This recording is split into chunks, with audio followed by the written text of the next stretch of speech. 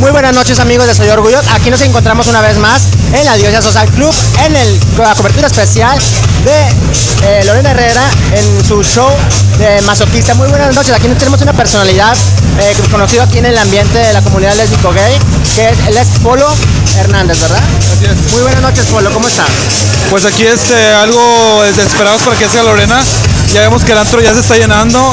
Esperamos ya que salga con este show que trae preparado para todos nosotros aquí en Monterrey. ¿Esperas que sea una gran sorpresa lo que nos traiga con su show de masoquista? Pues yo creo que ya nos ha adelantado mucho lo que viene de esta producción que trae nueva, lo que trae este sencillo. Y pues, ¿qué podemos decir? Lorena es un ícono de la comunidad, todos nos encanta, la adoramos. La comunidad trans, que yo me reflejo mucho con ella, la adoran, entonces yo creo que ya es como que un éxito asegurado. Es un ícono de años, yo me acuerdo de que estaba un poco más joven, ya como que fue marcando siempre una pauta en lo que viene siendo el ambiente gay y pues todo nos gusta y creo que ha habido muy buena respuesta. Claro que sí. Oye, ¿y cómo vas con tus proyectos de Miss Trans Nuevo León?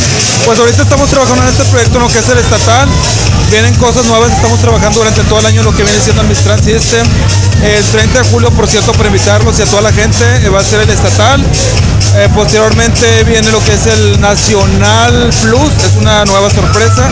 Y en octubre nos vamos al concurso internacional a Tailandia. ¿Cuándo va a ser la estatal? El estatal el 30 de julio. ¿Ya tienes alguna sede oficial?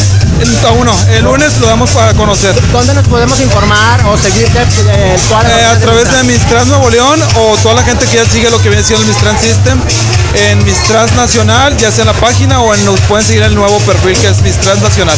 Ok, Polo, te agradezco esta pequeña entrevista, muy amable, y podamos disfrutar de lo que viene aquí, lo que nos tiene preparado la Diosa Social Club.